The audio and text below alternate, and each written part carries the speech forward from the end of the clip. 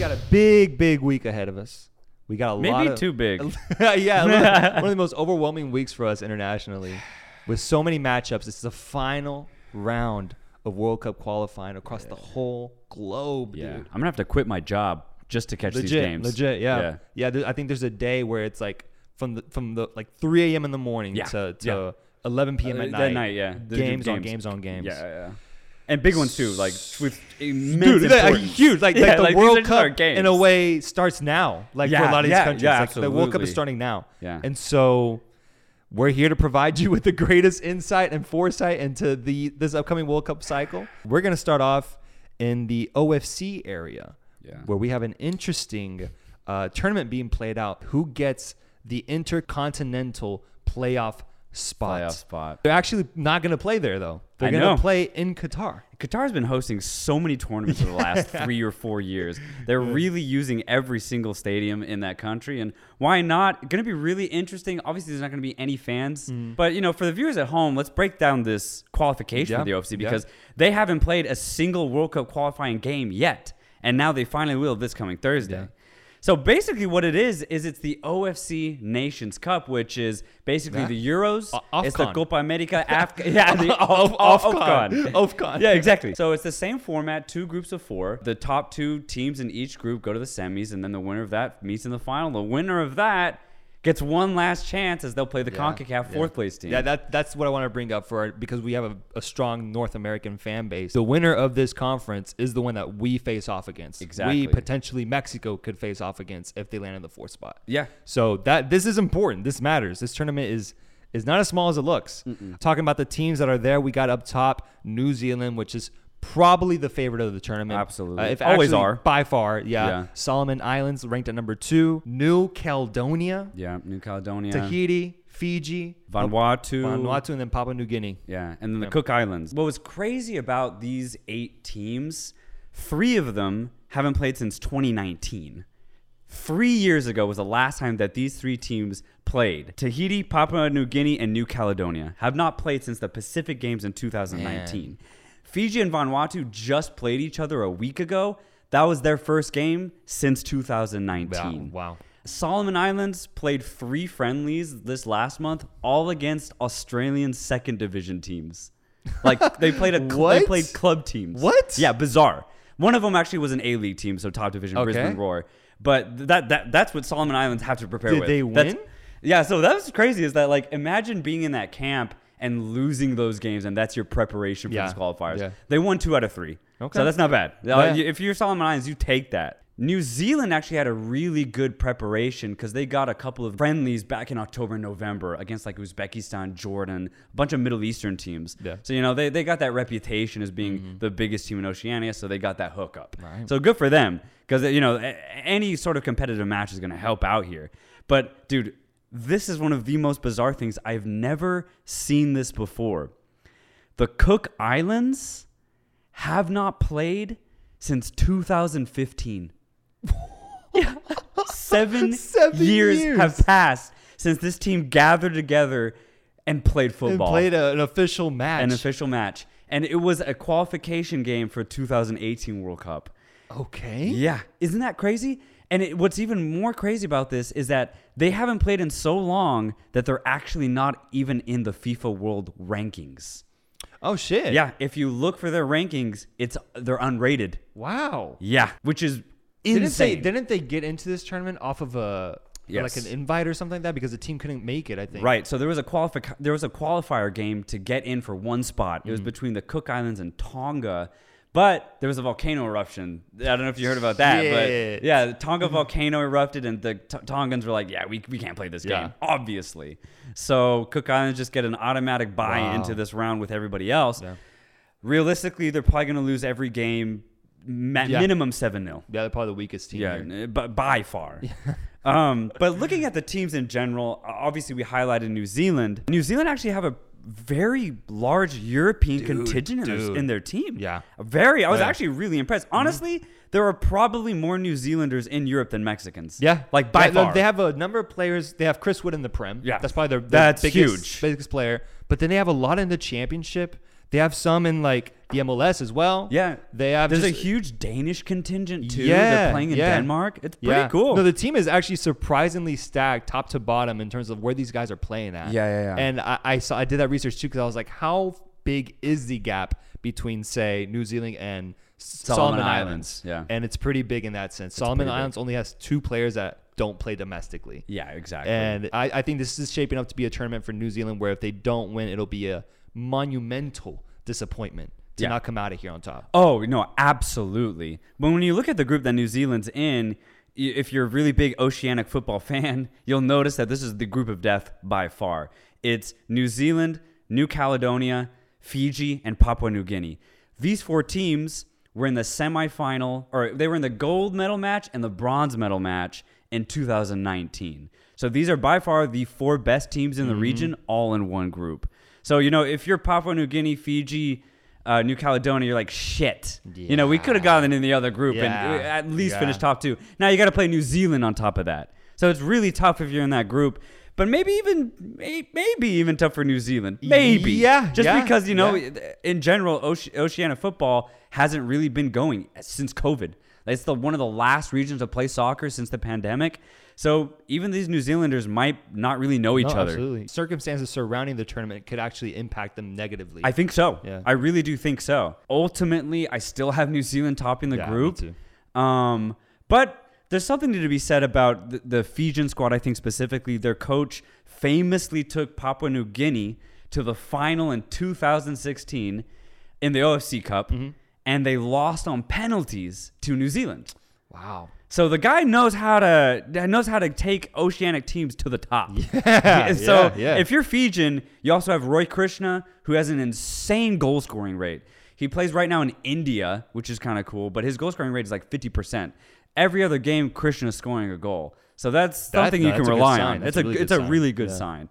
But so if you're Fijian, I think they have a decent chance. New Caledonia has been really good at club level, though. Hyungan Sport won the OFC Champions League 2 years ago. So maybe they have something to say.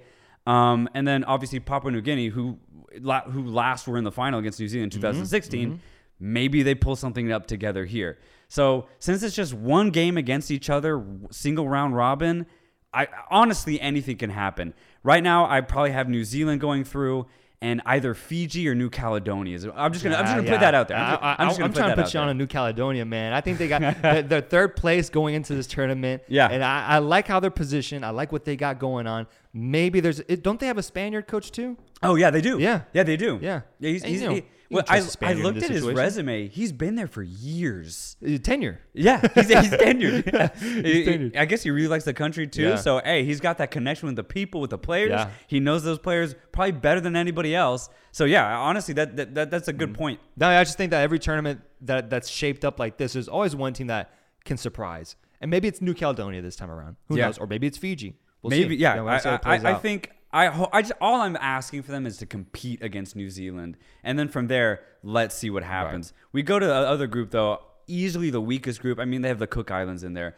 It's an automatic win if you play that team. No disrespect. It'll be a spectacle to even see them play. Honestly, Vanuatu don't have a lot to show for, but in 2016, looking at their stats, they actually weren't half bad. But the top 2 teams are clear: Solomon Islands and Tahiti.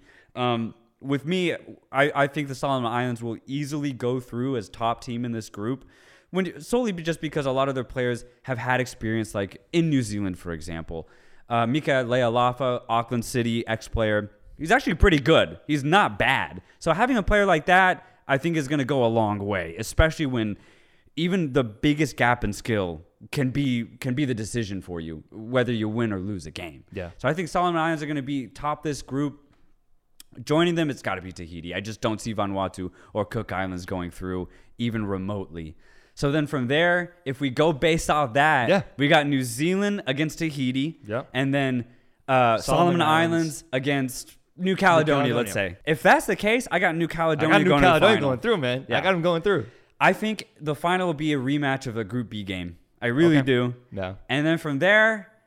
It has to be New Zealand. Yeah. No, it has to. It has to. For them to not make it out would be probably on the same level as Mexico not qualifying for the tournament. Yeah. Honestly, this is huge. the gap, the level in the gap. It's so big. Remotely close. Yeah. My question is though, let's say what's most likely to happen, New Zealand does qualify. Do you think New Zealand this time around has the chops to challenge the 4th place CONCACAF team, who is basically going to be either USA, Mexico, Panama, or Costa Rica? Right. Here's what I have to say. If somehow, first off, let's just start with probably the least likely. Let's say New Zealand don't win it, right? Okay. So let's just say New Caledonia go through historic chance to be in the biggest tournament in the world. Mm-hmm. I think ultimately, no matter who they play, whether it's Panama, Costa Rica, US, I think New Caledonia lose that game. Mm-hmm. They'll lose that game. If New Zealand win the OFC qualification and play either the US, Costa Rica, Panama, or Mexico, no matter who it is, New Zealand's winning. Whoa, Epa. I'm not saying I can look into the future, but what I am saying is that it's time for New Zealand to go back to a World Cup. I think the 4th place CONCACAF team will be a little bit too volatile. Whoever it ends up being, there'll be a reason why they're in 4th place. And I think New Zealand will take opportunity of that. And let's not forget what this playoff round is for the Intercontinentals, because it's different this time around. It's in Qatar. It's neutral ground. They both have to travel the same distance. It's so much different. 4 years ago, when Peru hosted New Zealand, and then Peru had to go to New Zealand, like they had literally had to go on the other side of the globe and play against Peru. That's almost impossible for if you're New Zealand. But now you get to go to a neutral ground where there's not going to be a lot of fans. Obviously, there'll still be some traveling. You get to prep the same way. Yeah. And it's one game. That's the biggest factor. That's the biggest factor. It's one single game. It's one game. I think New Zealand will take their chances if they get there, no matter who they play. No matter who they play. Well, you think about the scope of CONCACAF, and you think about how in years past CONCACAF hasn't been this questionable when it comes to the depth of the teams outside of the top team, Canada. If you're New Zealand, you're like salivating at the lips. You're seeing this as a golden opportunity to strike on a weak or shaky CONCACAF team. I mean, we look at each one. USA, if we get a bad USA the rest of the match weeks in CONCACAF, exactly, this could be a really shaky squad to rely on a good result for. Over one game. Yeah. Mexico, same thing. Pretty much the same thing. And then Panama and Costa Rica, just on in terms of quality and level. On pure consistency New Zealand merit, could probably match. Exactly. So I truly do have New Zealand going through if they win their qualification, which is highly likely. So, if you're New Zealand, hey, welcome to the World Cup. Just for good measure, I'm saying CONCACAF wins out no matter what. Oh, yeah? Yeah, I'm going to get my take in for sure. Okay. So one of us has to be right, but I think CONCACAF still, at the end of the day, will manage to give New Zealand heartbreak. The World Cup starts now for all these teams in the OFC. It's going to be a fun tournament, just the way it's fun, because it's over 2 weeks. Yeah, 2 weeks in Qatar, so I'm sure the fields are going to be really nice. Yeah. And we're going to preview it to all these like little stadiums and stuff. So. Yeah, exactly. So let's see what happens. So when you look at AFC, the AFC conference, it's clear that 2 teams have already qualified, Iran and South Korea. They are good to go. Mathematically. They are in. They are already celebrating. These next few games are just going to be a victory laps for them. Victory lap, man. But then you look at Group B, and that's where we have an interesting mix of possibilities. It's down to 3 teams, basically. All 3 teams trying to avoid that third intercontinental playoff spot. Yeah. Australia are in an interesting situation where their future, their World Cup future, is in their hands 100%. They face off against Saudi Arabia and Japan, right? The top 2 teams in the group, back to back.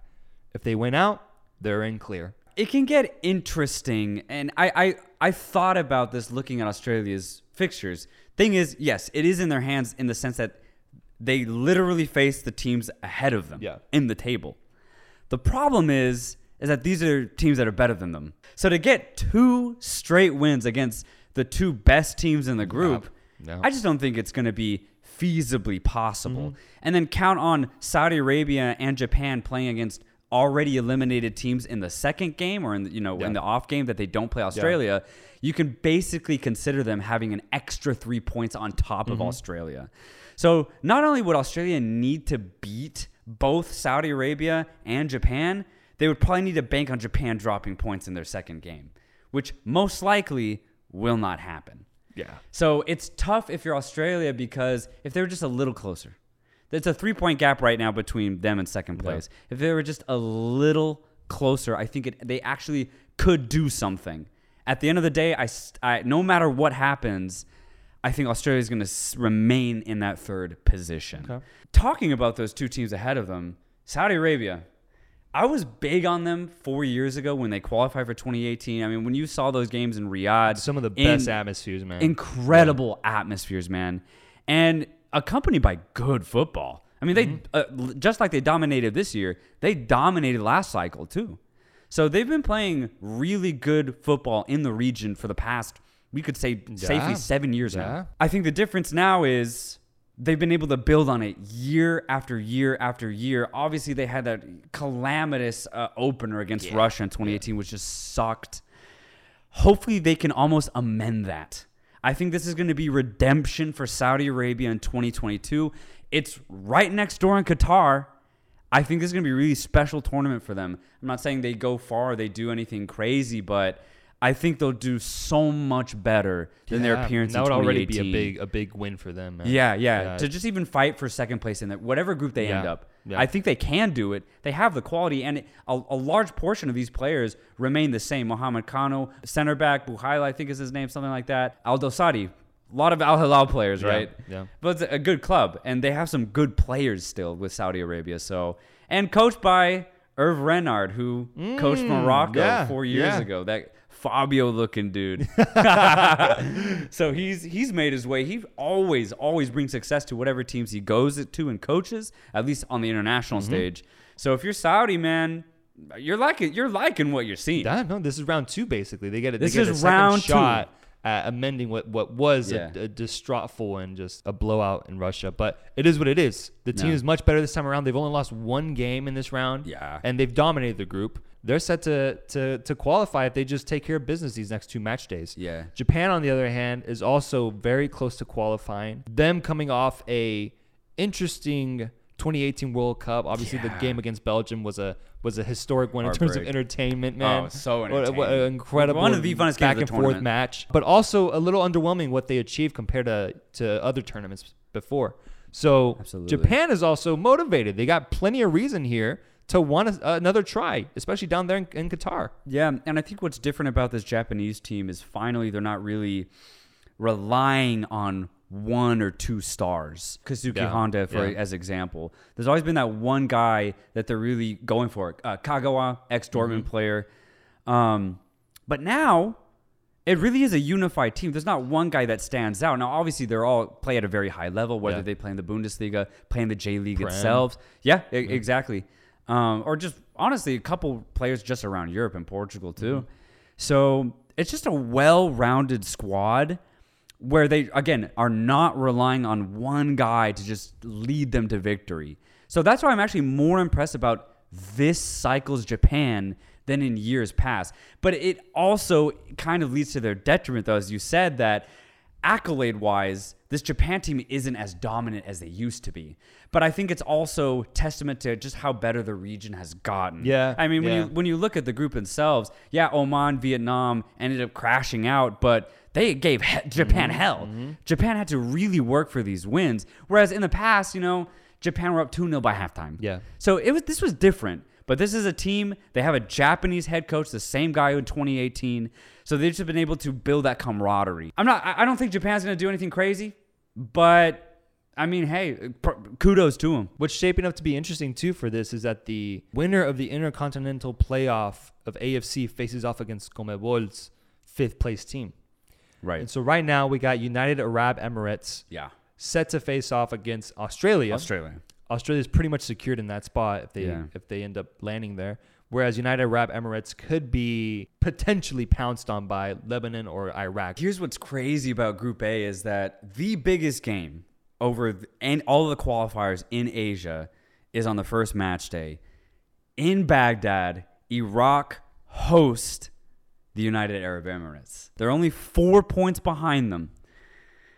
Iraq are going to have to do something that they have not done all qualifiers. Win a fucking game. They've tied 5 and lost 3. So they need to win a game. But what better way to do it when they know what has to be done. Like you said, the now. World Cup starts now for every single team still vying for a spot. Something special could happen in Iraq this coming next week. Something crazy could happen. They win that game, they're only a point behind the UAE. The UAE then have to face, I think they play Korea next. That's how the UAE finishes. The whole qualification is against a team that's already through. Iraq play the worst team in the group last. They play Syria. Wow. Yep. Wow, yeah. If Iraq beat the UAE in Baghdad, then it's game on. Oh, yeah. The UAE is nervous after that. They're nervous. And they play the best team, or the second best team. I forget which ones they play, but they play one of them. The Lebanon, it's the same thing. Lebanon plays Syria first, but then after that, they play the top two teams. Damn. Iraq have the most favorable schedule. All they have to do, though, is beat the UAE first. Damn, and it's not going to be easy. Man. I don't know. That's like the Colombia of Asia, man. Like where Colombia can't get a goal. They can't get a goal, These man. dudes can't get a victory, they can't man. Get a victory. What's even more distressing if you're Emirati is the UAE just fired their coach a month ago. Jesus Christ. Yeah, chaos. It's chaos in that country right now. That's crazy, man. Because come on, man. If you think about the UAE, they have a chance to be in a World Cup. I haven't seen UAE in the World Cup in my life. That's the thing. Yeah, and they're close. They're close. They're actually close. Get to the Intercontinental Playoff, and who knows what could happen there. And that's what you're doing a month before, bro. You're just stirring up the locker room. Stirring up the pot. Exactly, man. Jesus Christ, Their coach was Bert Van Marwijk, the ex-Netherlands coach. Oh, wow. 2010, yeah. Wow. They had fired him previously, looked for another coach, couldn't find one, so rehired him. They went back to their ex. They went back to their ex like that. Gave him another chance. Yeah. It never works out. Yeah, it never works out. No. And so they're just like, yeah, we got to fire you. They hired this Argentine guy, Arroa Buena. He's been coaching in the Middle East for the last like 5-6 years at club level. Knows the region, I guess. I don't like it either way. I don't like it. So if you're Iraq, that's just even more juice to fuel you to beat them. Yeah. That atmosphere in Iraq's going to be fucking rocking, man. Yeah, I wish I was there. It's going to be insane. Man. And it just... And I love to romanticize, but imagine if they win that game. Imagine. You just start dreaming at that point. Yeah. You start dreaming. Yeah, no, absolutely. Yeah. Absolutely. You're still in it. That's crazy, man. The UAE are completely on their own destiny, even if they lose against Iraq. Even if they lose, they can still go through as that third place team. Yeah. Ultimately, let's say they play Australia. I think Australia's just better. Yeah. They just have the better players. They obviously have the history of just winning. Yeah, they got a little bit more of that World Cup blood ingrained in them. That's what for it is. Sure. Yeah. They've been there. They've done it before. Australia's been to the last like 4 World Cups. I think they've actually been weirdly consistent. Yeah, they've been crazy consistent. I'm not going to count them out if they play whoever they play. Yeah. Honestly, they're probably the favorites no matter who they end up playing. So ultimately, I got Australia. Sure. Going to play a South American fifth place team. Which right now could be either Uruguay, Peru, Colombia, or Chile, basically. So I got the South American team winning. Same. Yeah. Same. I think no matter who it is, I got the South American team going through. Although Australia, I mean, they're never slouches. You know, they're never gonna get outrun 3-4-0. Yeah. So it'll be close. And honestly, if you're South American, you're kind of pissed you have to play an Asian That's team. what I was thinking too. I'm glad CONCACAF gets the OFC matchup, man. Yeah. And I am because these teams are a little. I think could scare you too. CONCACAF is down to its final 3 rounds. We got the jerseys on, representing our squads, and it's down essentially to 5 teams: Canada, USA, Mexico, Panama, Costa Rica. That's it. Canada up top, clear from the other teams in quality and in the point. USA, Mexico tied at 21 points. Yeah. Panama right there underneath them. And then 19. Costa Rica right there, just waiting for someone to mess up. So obviously the headliner of this next cycle is the match that is going to be played at the Azteca between Mexico and the USA. Round 2 of this matchup coming off of USA's classic 2-0 defeat of Mexico. Both teams find themselves with the same point tally, but also just not fully convinced of what we've seen on the field. Mexico, as I've stated before, I think could just be playing better. Not even that. I think they could field a better team. I think they could be better managed. I think they could be an overall much more motivated squad. Right. Instead, we have a team that's lackluster, that's been able to grind out results, but usually comes down to pure individual talent. Yeah, low-key boring. And low-key boring football. Stagnant football. Stagnant. USA, on the other hand, has some really good peaks, has some really good highs. Yes. But then we'll show moments of lapses and concerns and things that worry you going into this major tournament. Yeah, bad game management. Mm-hmm. They've lost way too many points where they should not have. I think an overall sign of just inexperience, because with how young the team is just a classic flaws that are shown in a team like that. Exactly. Regardless, though, these games are always heated. These games are always back and forth. Both teams tend to show up for these matches. And so I'm really excited. I'm really excited because despite what I've said about the Mexican team, there's always that element. Maybe it's just associated to Mexico, or maybe there's just an element as a fan. They could just turn it around all of a sudden. Yeah. They could just figure it out. Yeah. They could just make one or two tinkerings to the lineup, and suddenly we look like a World Cup squad. Yeah. There's always that chance. You just hope, especially as a fan, that that'll happen. That'll come to fruition this match. Yeah, that the switch flips. Yes. And with the World Cup nearing, knowing that they have to play better, Mexico can reach such great heights. Maybe like you're saying, maybe they do right here, right now. Mexico's upcoming 3 matches, their last 3 matches are pretty light in this sense. This will be their toughest match. Yep. But they get to be at home hosting USA. They then go away and face El Salvador, I believe. Yeah. And then they come back home and face Honduras. If they can get off on a win against USA, I think they're good to go for the rest of their tournament. Oh, yeah. And they're set. Oh, yeah. USA, on the other hand, I believe has the hardest schedule remaining in CONCACAF. Oh, they're screwed. Like, schedule-wise, they have it really tough, which is why I'm saying, that tie against El Salvador, that loss against Panama, those are really coming back to bite them. Because whereas where they dropped those crucial points, Mexico was at least able to grind some sort of better result. That's why Mexico is in this position with a lighter schedule. They have the same points, but the U.S. have to play harder teams. Yeah. So this is where it's going to get really crazy. And I was looking at this from a holistic point of view, literally calculating everything out. I think even if Mexico do lose that game at the Azteca, I still think they go through. Yeah. No matter what. So I view this Clásico game against the U.S.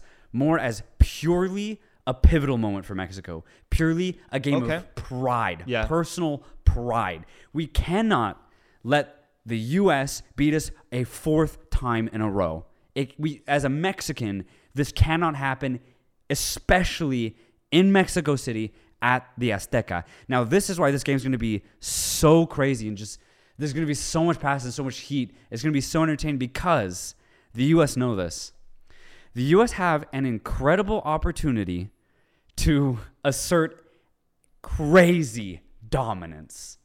Imagine if you're an American fan, an American player, you've beaten Mexico 3 times in a row, all in competitive matches. Right. You come to the Azteca and you do it one more time. 4 games in a row. If this does happen, which honestly there's a good chance, they're both level on points. Caliber-wise, they're very level. Yeah. If the U.S. actually pulls off a win in Mexico, for me that will officially pass over the torch to the U.S. between that U.S. and Mexico rivalry. That's the final Infinity Stone. Yeah.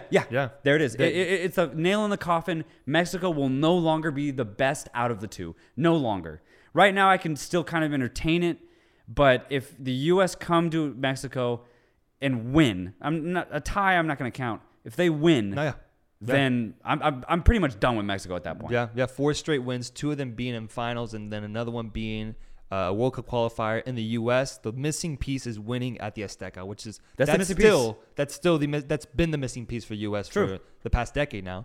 So if they can do that, then I think even every Mexico fan will be able to at least concede. I hope they could concede, or be able to find. It'll be a moment of realization for a lot of fans if that were to happen. I know it's a possibility. I'm not that sure of it. I'm not that sure because even in that USA game, that first half, Mexico outplayed USA. That's true. It wasn't until the second half that USA second half was woke up and fucking took over, and Mexico didn't capitalize on their chances in that first half, and they found themselves down 2-0 by the end of the game, potentially even 3-0. Regardless, I agree. It's going to be an incredible matchup, and the stakes are going to be it's going to make it so fucking heated. The stakes are insane, dude. And just so entertaining. Yeah. I'm actually going to say that Mexico win this game. From a pride perspective, man, Mexico can't lose this game. Yeah.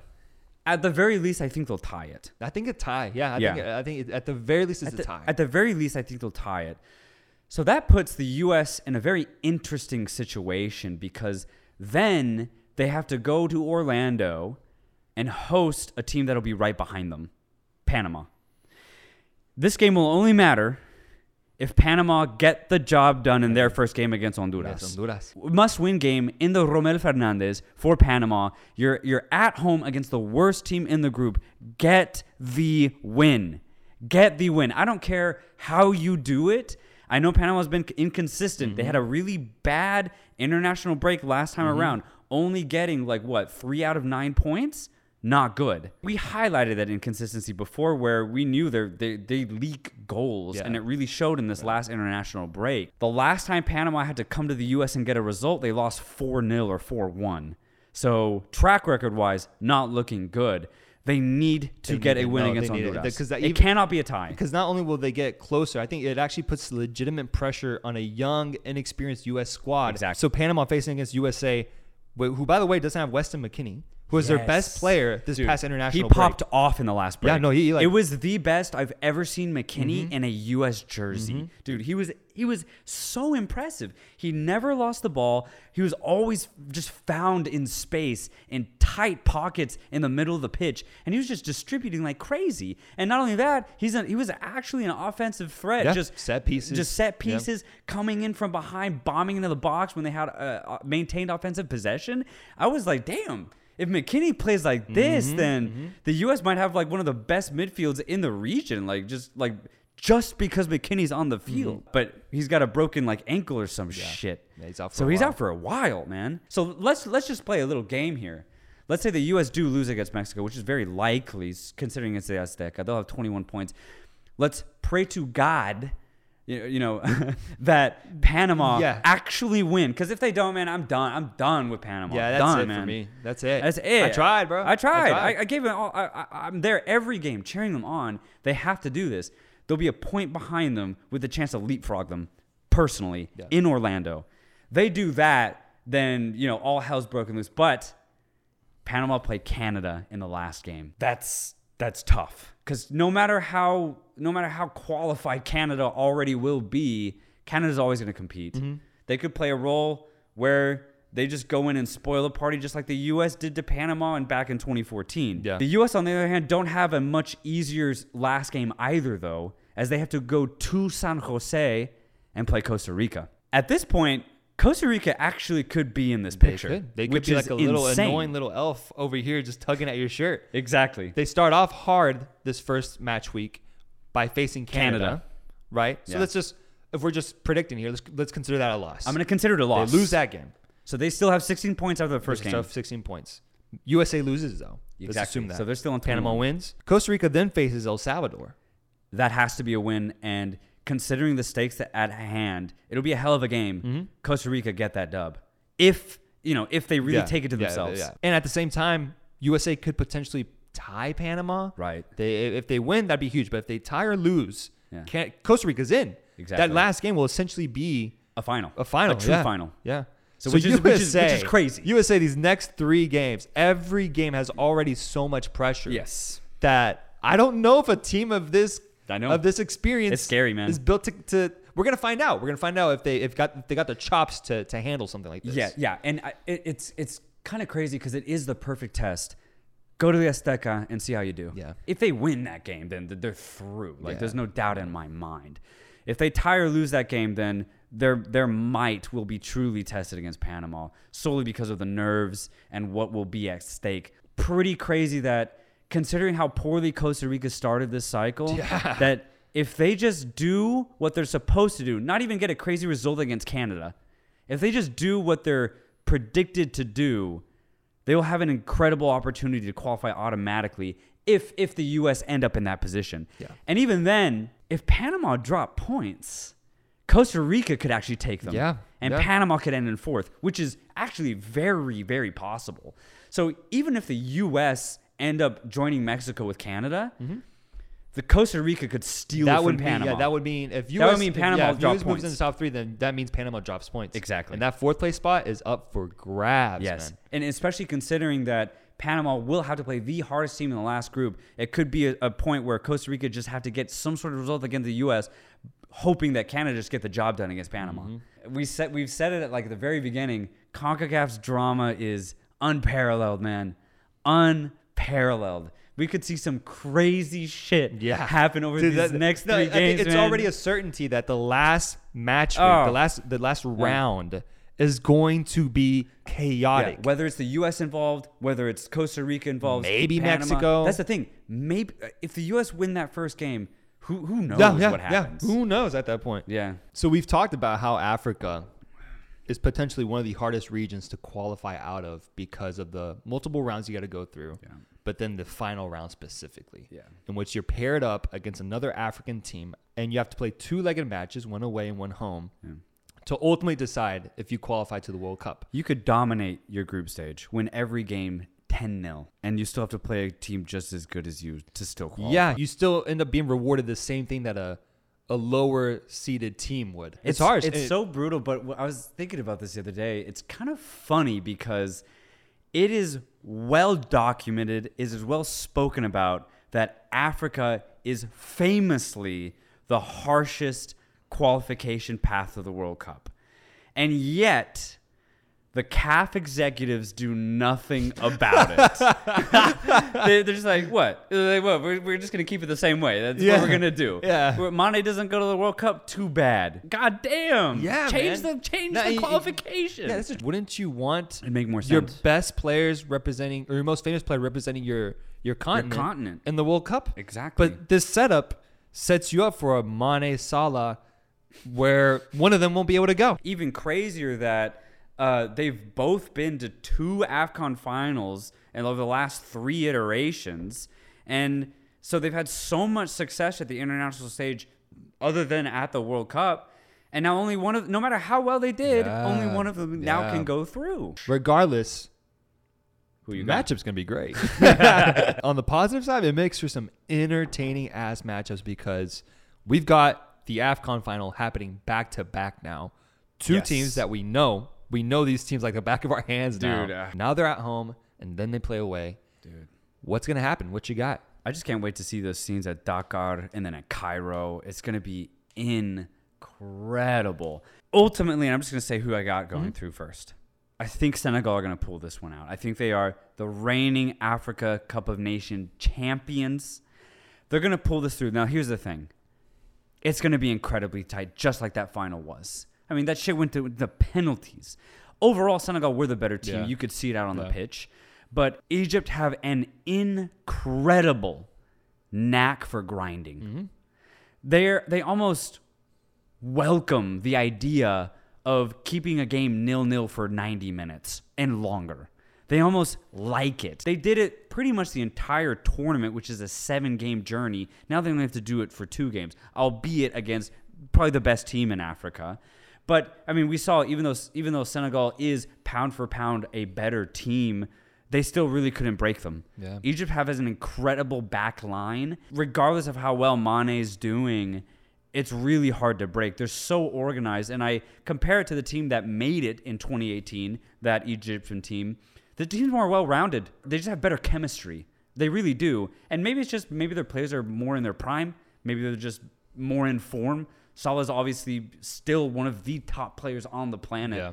So just having any sort of X factor is going to give this Egyptian team a hell of a good fighting chance. I still have Senegal going through, but man, this is going to be an insane 2-legged affair because I would not be surprised if Egypt somehow get a tie and then win the last game 1-0 on some header or some shit. Yeah, no, would not be surprised. They could very well set themselves up for a situation like that. Yep. I got Senegal because I remember Senegal constantly being on the attack. Though they couldn't break them, I think throughout the course of 180 minutes, they'll have the opportunities. They had an early penalty in the AFCON final that if it goes in, it changes the scope of the game. Not very true. I think Senegal will figure them out better and much easier this time around. I think Egypt had a little bit of magic going for them this last cup.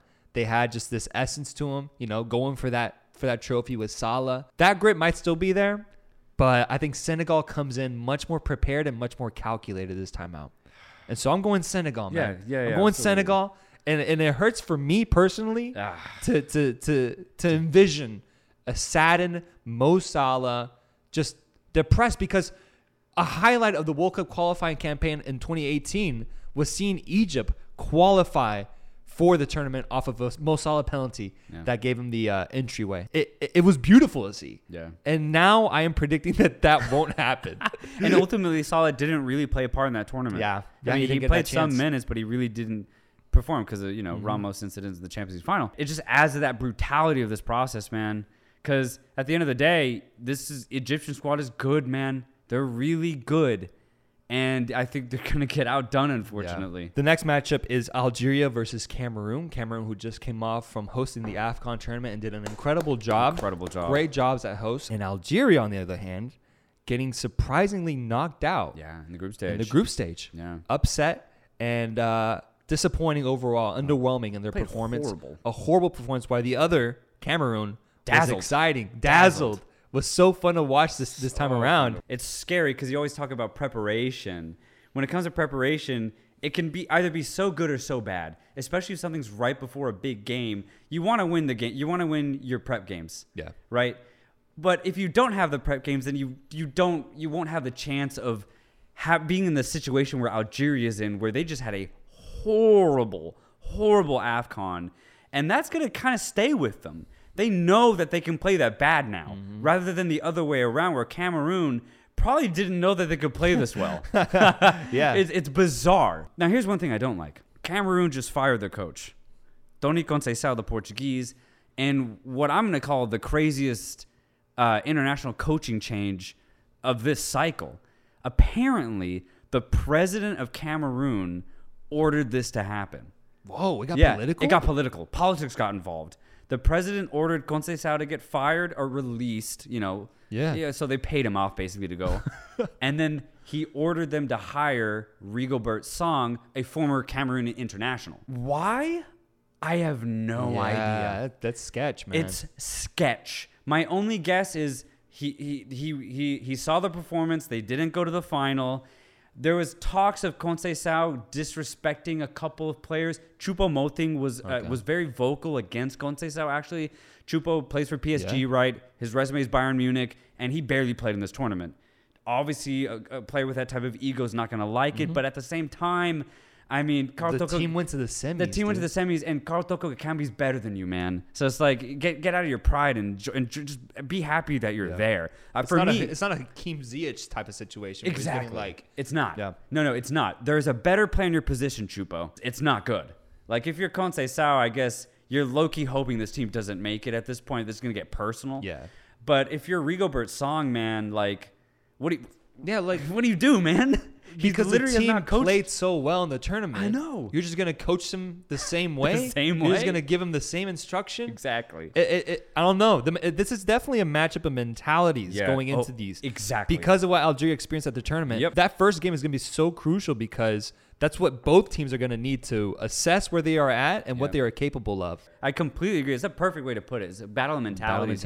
Ultimately, I think the positivity that Cameroon showed in this last tournament, just as far as chemistry, overall offensive aggressiveness, I think that's going to pull through in this matchup, which is crazy because I thought Algeria was a surefire slot to be in this next World Cup. I know 6 months ago, this would have been crazy to say. Exactly. For sure. Exactly. But, man, Cameroon played so well. It's going to be the same players. Let's just hope they play with that same chemistry. If they do that, obviously I don't think they're going to run away with it, but I think they're the better team. I really do. Oh, yeah. Even with Algeria, obviously the likes of Riyad Mahrez, Slimani, Buneja, Said from West Ham, they individually they're good, but Cameroon showed that as a team, they're pretty damn good.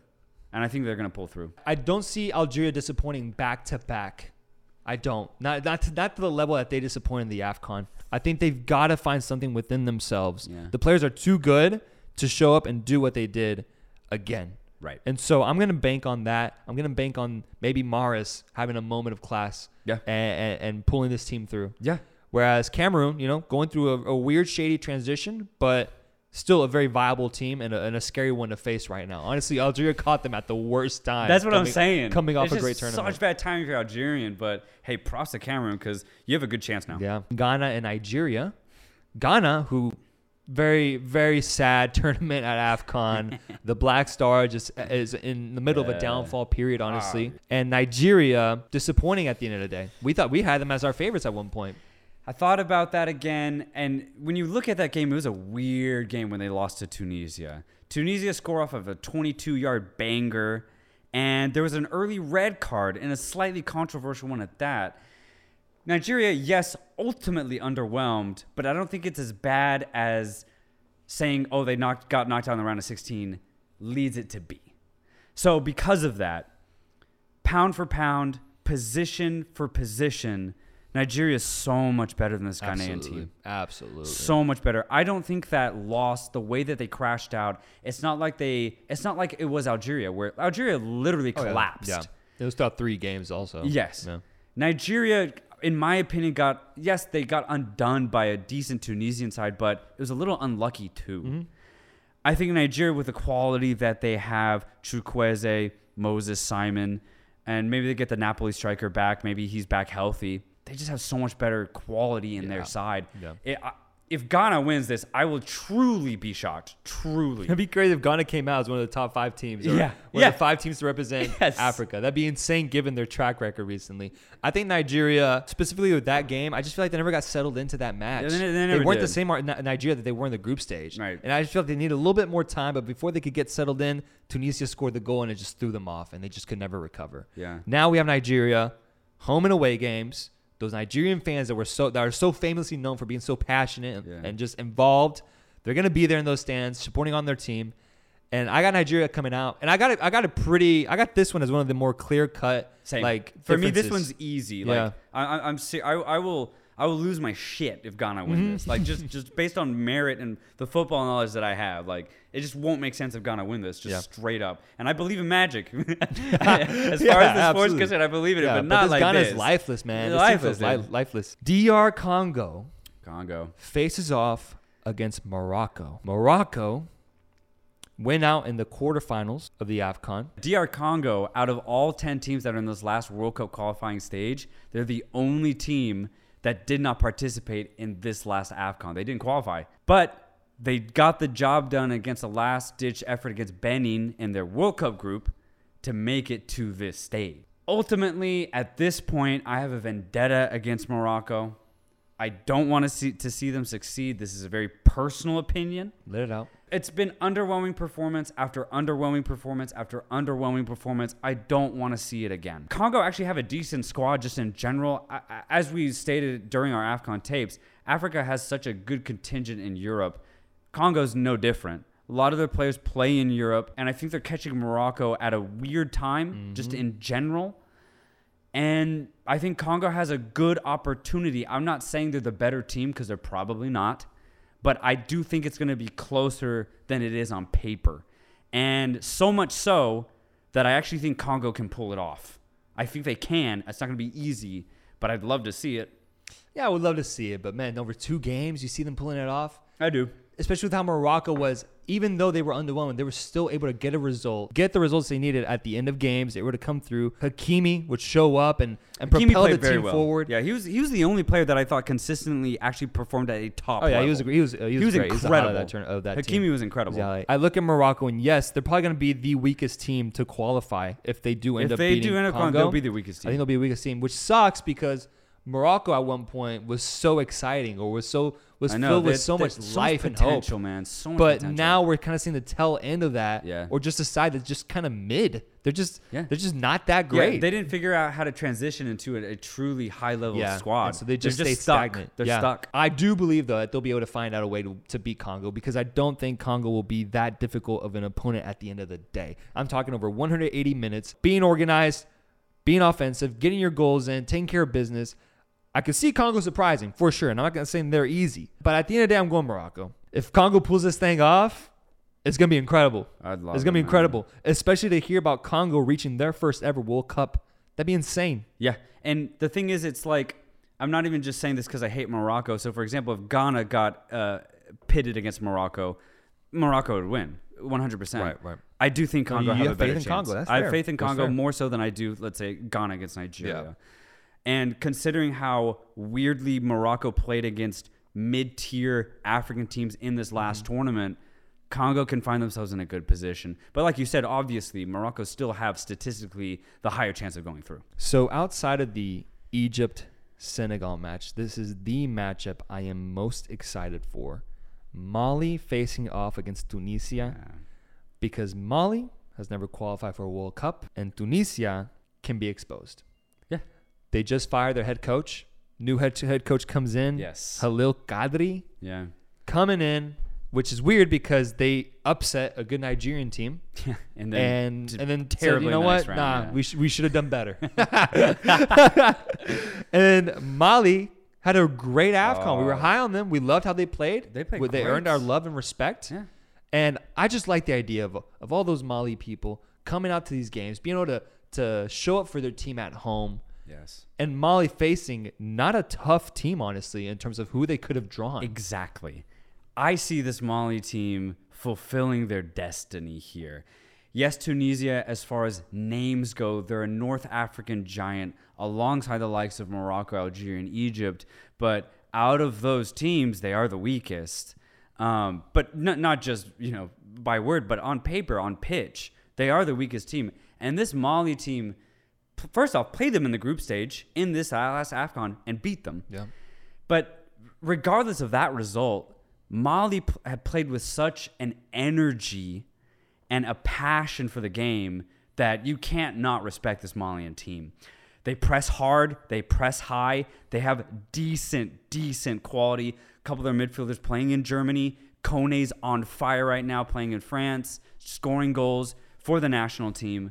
This Malian team, I think, will fulfill what they came out here to do, and that's to qualify for their first ever World Cup. I'm excited to see it. It just sucks, though, because Tunisia is not going to let them have it. They still have good players. It is weird. Yes, their coach hasn't coached them before. They just, like you said, they just fired their coach after the AFCON. But these players are still good. Mm-hmm. They made it to this last World Cup. They could easily do it again against a Malian side who just hasn't been there before. Mm-hmm. That'll be the only exposure that Mali sees, is if they just get undone by a more experienced side. Yeah, and I remember my biggest takeaway from the Tunisia-Nigeria match was being surprised at how cold Tunisia was once they got the lead. They didn't give an inch to Nigeria. Yeah. Not even an opportunity for them to get hope. Yeah. They just scored the goal, and after that, they were so confident in that they could grind out the result, and that scares me, man. I'm a little fearful because of how unemotional they were about just getting a result. Yeah, and they tactical, got it. So tactical, and that does sound in a way like what would be the kryptonite to this exciting, energetic Mali team that's looking for their first World Cup. I know. They would draw a team that's like that. Exactly. I still truly do believe in this Malian side, not just on faith or on just passion, but truly out on the pitch, I do think they're the better team. I really do. I think it's tight, but I think Mali will win this tie. But again, just like so many of these other African ties, it's going to be tight. No. And I won't be surprised if Tunisia win this. Yeah. I just won't. No. At the end of the day, I'm excited because of the format that Africa has implemented. At the end of the day, I'm really, really excited for 5 just stunning matches of entertainment and absolute drama. And these matches are going to be incredible, and I can't wait to see what happens. We find ourselves now in South America. Good to be back. Good to be back. Always love to be down here. 2 rounds left. I want to start with Colombia. 7 matches without a single goal scored. Yet they have the easiest schedule remaining. Right. They face Bolivia, and then they face Venezuela. Last place Venezuela. And Bolivia, who mathematically are still in it, but realistically are actually out. And are coming off a really bad international break. Yeah. Let's say they take care of business versus both these teams. They find a way to get a goal. They find a way to grind out that result simply off of being better teams. Right.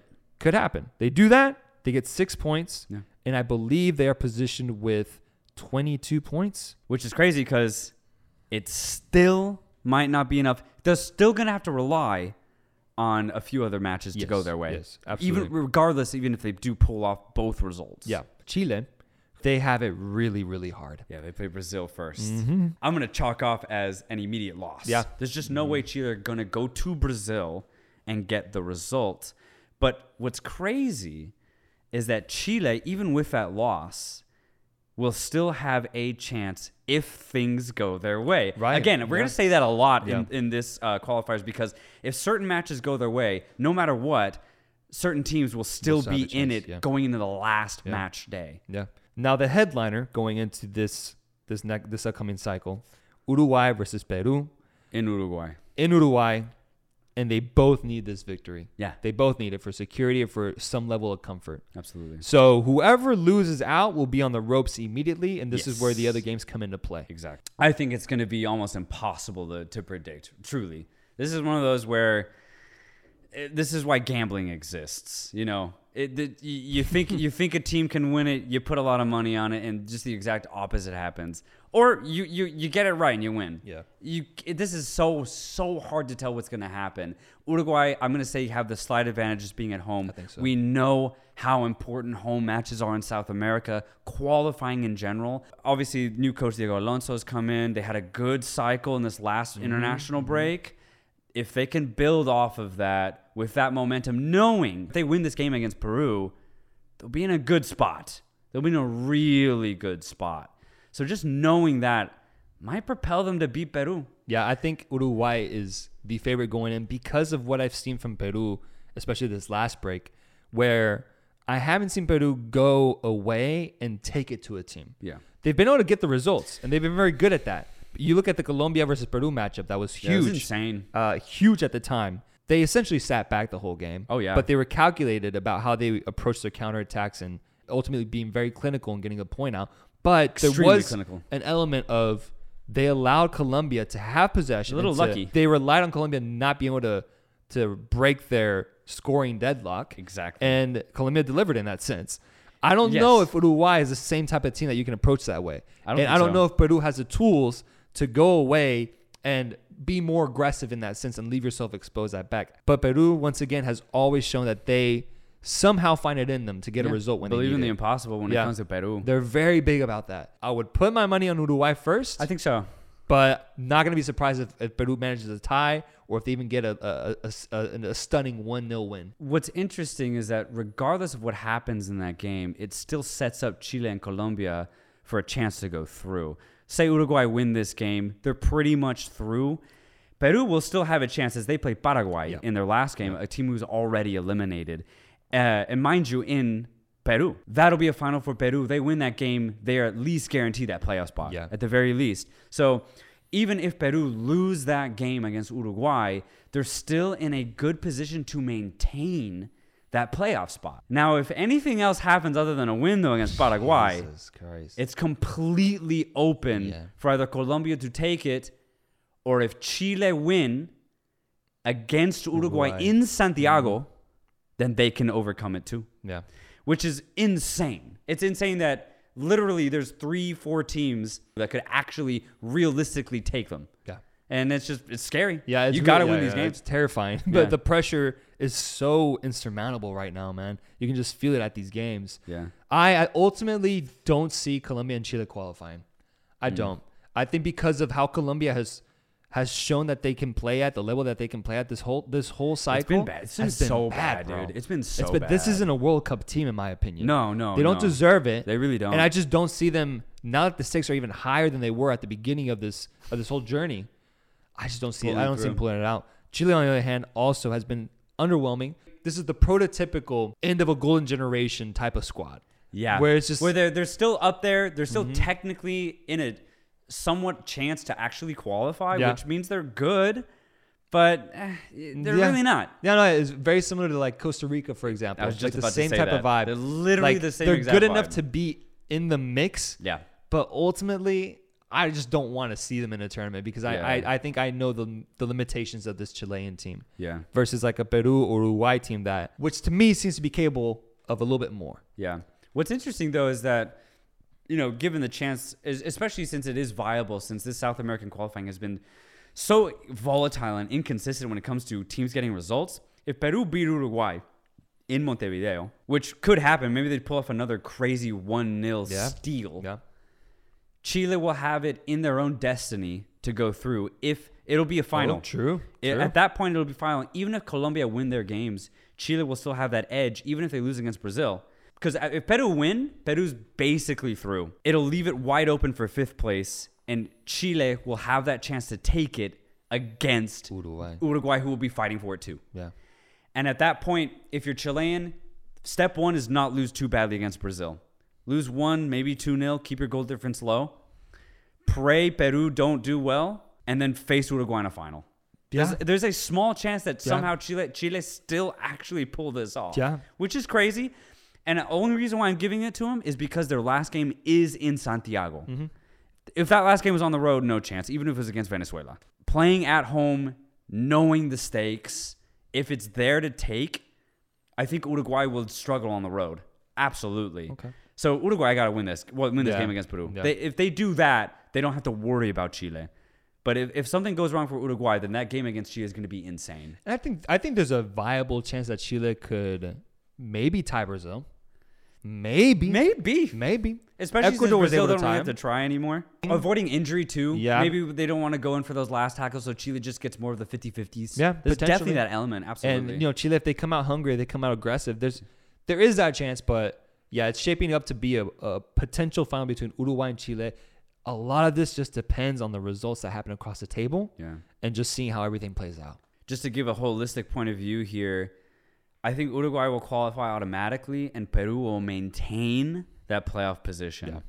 It's what I want to see too, because just like you said, Chile and Colombia are not World Cup teams. They're not. Even though Peru haven't dazzled or sparkled as much as they did in 2018, I still think they have more magic and more flair than Colombia and Chile. Agree. I'd rather see that in the World Cup than either Chile or Colombia. Yeah. So personally, I want that to happen. And realistically, I think it actually can and will happen. A 3-bracket setup is what Europe has conjured up this time around. Yeah, they're doing it different, which is weird because, I mean, the way that it was before was honestly perfectly fine. Yeah. It was just the runners-up playing against each other in a 2-legged affair, and then winner would win to the World Cup. Was completely fine with that. Now it gets weird because now the runners-up have to beat one team and then beat another different team, and then they ultimately qualify. Yeah, and it's also, they've involved Nations League standings into this as well. So the 2 best Nation League standings who didn't already qualify get a chance. We got 3 brackets. The first bracket is Scotland versus Ukraine and Wales versus Austria. Scotland and Ukraine got postponed, obviously, for what's going on, so that's not going to happen until I think in June. Wales versus Austria is a matchup that we're getting. Yeah. Wales right now, they're ranked number 20 on FIFA World Rankings. I was surprised by that. Meanwhile, Austria finished 4th in their group. Yes. But got through because of the Nations League qualifying. Exactly. You're Wales, you're really happy you got this pick. So. First off, I'm so impressed by how consistent Wales has been since 2016, 2015. After that incredible run in the Euros in 2016, I was like, oh, this is Wales' peak. And yet here they are on the brink of qualifying for their first ever World Cup 6 years later. And it's beautiful because this team's actually pretty good. They really are. Obviously, a lot of their players Premier League based. It makes sense considering how good the Premier League has become over the last 5 years. Mm-hmm. So just the fact that that league has grown is testament to how good this Welsh team is. Gareth Bale could fulfill something that I never thought he would do, which is take this small-ass country to a World Cup. Absolutely. The bracket they've been assigned to, their chances have never looked better, man.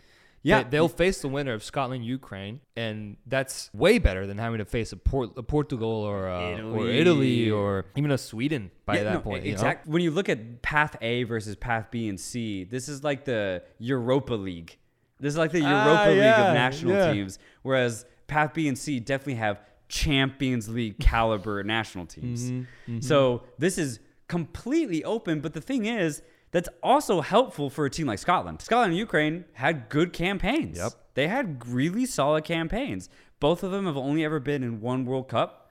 So they have an incredible opportunity to take it to what'll probably be Wales. I'm not going to count Austria completely out. They didn't have that bad of a Euros either.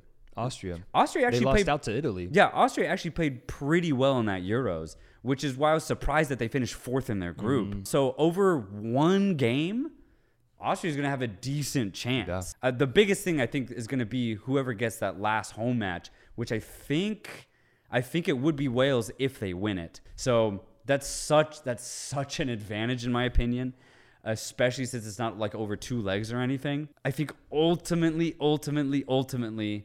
I think Wales are going to pull this off. But honestly, I would not mind if Scotland or Ukraine I was going to say, do it. I got Scotland doing this. Dude, it'd be dope. I got Scotland doing this, man. The Scotland's got their best generation right now. Oh, yeah. Scotland's actually playing good high-level football. They can and like, I've been following them on a lot of Scottish players on Instagram. Yeah. They're fired up, man. Dude, I bet, I've watched their posts after every European qualifier this past year, and the guys are really like motivated about being that squad that takes them to World Cup after not being there for who knows how many years. Yeah, I think the last one was either in 94 or 98. Yeah. So literally this generation of players were like being born the last time that Scotland was in a World Cup. I see a Scotland versus Wales final, which would be dope. Just be awesome, have two British teams face each other. Yeah, that'd be awesome. I got Scotland going through, man. Yeah. I got Scotland. So I'm putting that in the record. Let's go. The next bracket consists of Russia facing off against Poland, but that game being, barred just because of terminated. Politics. Because of politics. Yeah.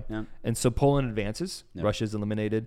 Sweden faces off against Czech Republic. Yes. And Czech Republic being another team, I think, that qualified through Nations League, correct? I think so, yes. Sweden got second place in theirs. Sweden having an incredible 2018 World Cup, defeating my boys in green. Yes. Barely losing out to England in the quarterfinals. Yeah. They find themselves now in another opportunity to make it back with, I guess, a more older squad. Some of the players being more mature now and more experienced. Yeah, absolutely. And Czech Republic with a golden opportunity as well. Yeah, they're just going to play their fucking hearts out. They have the opportunity. They had an interesting Euros where they didn't play badly. They didn't play great. I just don't see Sweden losing that game. I just don't. I think ever since 2018 and the whole run I saw Sweden put in, I have trouble doubting Sweden nowadays. Oh, dude, they're so solid. Very good. And their group was tough. I think they were in the same group as I think Spain. Spain. Yeah. So and this Spanish team is low key going to be a very good team. They're going to be a good force. Yeah. So for Sweden to get second, I'm proud of them, man. Yeah. And now they get to face off Czech Republic. I think they win that game, and then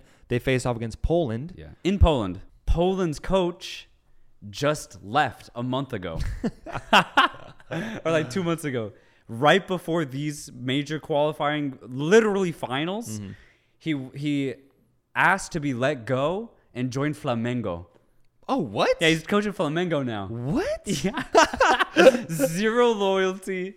He switched it up. Yeah, he said, fuck international soccer. I'm going back to club. I'll see y'all later. And so now they just hired literally like the best team in Poland, the club coach. They're like, hey man, we need you. Like, just come coach our team. Domestic Polish coach going to be leading this team to God knows what. But ultimately against a very good Swedish side. I have a personal vendetta against Poland too. They're like the Morocco of Europe for me, man. It's been so underwhelming in 2016, 2018, and this last Euros. I'm done with Poland. Yeah, I've been done with them, man. And it's so frustrating because they have a true stud like in Robert Lewandowski, and they literally cannot amass even remote success in any of these tournaments that they participate in. Imagine if Lewandowski was Welsh. Imagine what his squad would be able to do for him. These Polish players cannot do that for him, unfortunately. And it sucks because they have good players. Yep. They just do not show up. They have zero chemistry together. And ultimately, playing against a team who's the definition of chemistry in Sweden, I think Sweden's going to win it out. Too. And we'll see Sweden at 2022. Fucking Egypt found a way to make the most with Mo Salah. Exactly. Why can't Poland, with a better talent pool, do better? Exactly. Or do the same at the very least? That's what exactly, bro. So it's so frustrating to see. But it's even more frustrating knowing, like, imagine if you're Polish and you're watching each player play at their club and you're like, oh, he's playing really well. Oh, he's playing really well. Oh, this guy's doing really well. I mean, at one point they had Lewandowski with Bayern, Kuba Błaszczykowski, who won a Champions League with Borussia Dortmund, so we went to the final with Borussia Dortmund. Grzegorz Kukowiak, who played in the Premier League. Mm-hmm. Marcel Rybis, who's been playing really well in Russia, really dynamic fullback. You have all of these players, and it amounts to nothing. Literally nothing. Yeah, literally nothing. It sucks. Yeah. So, I'm done with this Polish team, and I'm Sweden all the way. Yeah, Sweden goes through for me. Sweden, welcome to the World Cup. And lastly, the most exciting, probably the more star-studded bracket in this region is the one that consists of Portugal facing off against Turkey, and then Italy facing off against North Macedonia. Yeah. Portugal, I think is destined to win this game against Turkey. We can look into it. We can dissect it. I think Portugal is more so focused on the fact that they're probably going to have to face off against Italy in this next round. Yeah, they're probably already thinking about that game, especially considering how horrible Turkey was in the Euros. They were, for me, literally the worst team there. I just don't see this Turkish side pitting up against one of the most talented Portuguese squads of all time. I just don't see it happening. So, yeah, I got Portugal beating Turkey, going to that path final. No, yeah, we're even going to look into that. I think Portugal goes through. And Italy, on the other hand, faces off a much more exciting opponent. Because North Macedonia had a wonderful Euros, I loved it, man. Yeah. Every game they played in was so entertaining. They played their fucking hearts out. And honestly, they played entertaining offense. Yeah. They could play good football. Yeah. They really good 1-2 touch type of plays. Their passing was surprisingly good. Like their chemistry was I was surprised. I was like, damn, y'all been playing together for a while or what, bro? They were really good as a cohesive unit. Goran Pandev, Elmas. You got these Italian-based players, man. It's fun. It's going to be really, really fun. But unfortunately, they're playing against the current European champions in Italy, man. Wow. If Macedonia played against anybody else, if they got Turkey, man. Yeah, come on. They did so well in the qualifiers as well. They were in the group with Germany, and they got second place. Yeah, that's so admirable, man. This is a small country to be able to do that. I'm proud of them, but so proud. It just sucks that it looks like it's not going to amount to a World Cup qualifying spot. Right. And I actually do believe if they were to go to the World Cup, they could surprise, man. We said it before when we were talking about I think Club World Cup expansion or just World Cup expansion in general. When we were talking about AFCON and how so many mid-tier African teams are actually surprised in a tournament setting.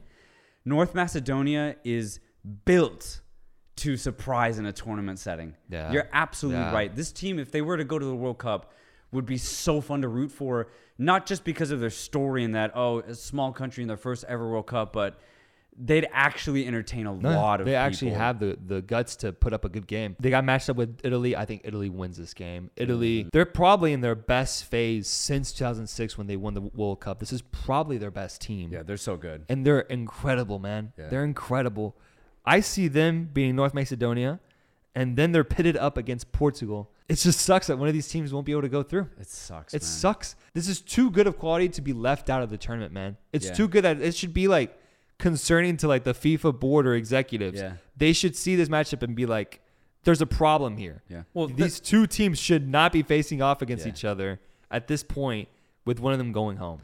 Literally the reason why there'll be a 48-team World Cup come next World Cup in 2026. Because after this won't happen anymore. No. Across the globe, this will not happen anymore. We can talk about that later, but right now we're here and we have Italy, Portugal. Yeah. Just considering how consistent, how dominant, and how well-rounded they've been, I just don't see Italy losing this game. Either, man. Even though Portugal will have the likes of an older but still effective Ronaldo just scored a hat-trick this past weekend.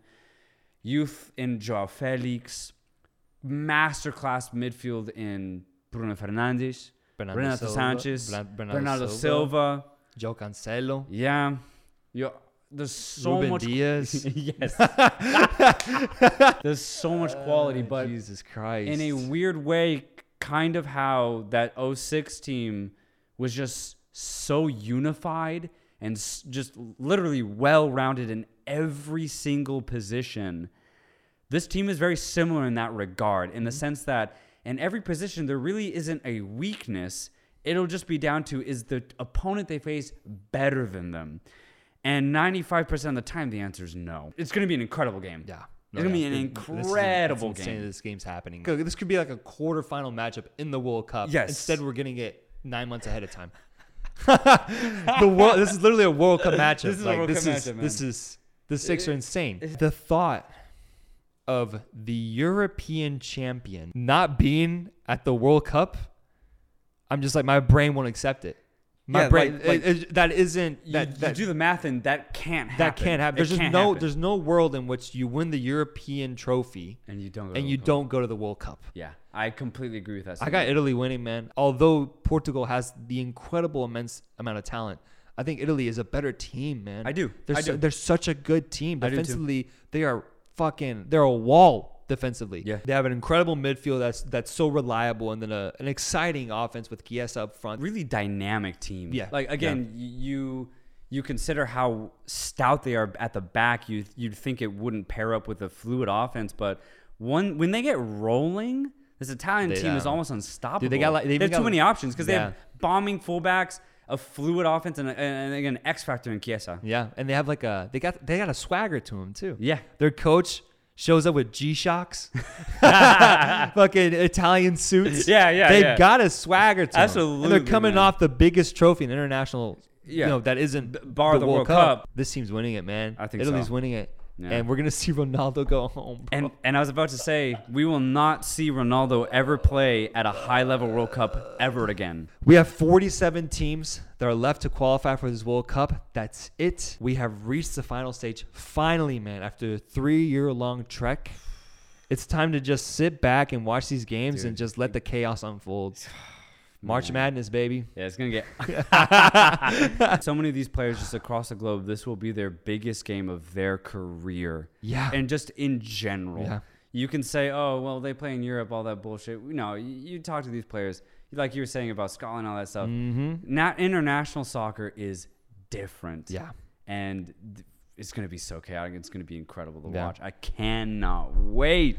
And once we have the final 32 teams qualified, look forward to us probably in a few months from now, leading up to the World Cup, releasing team-by-team previews of each squad heading into the World Cup. I'm talking 1 to 2 hour previews on each single individual team. We'll probably go alphabetically. Yeah. Deep dives into everything there is to know about this upcoming World Cup and the excitement that awaits us in Qatar.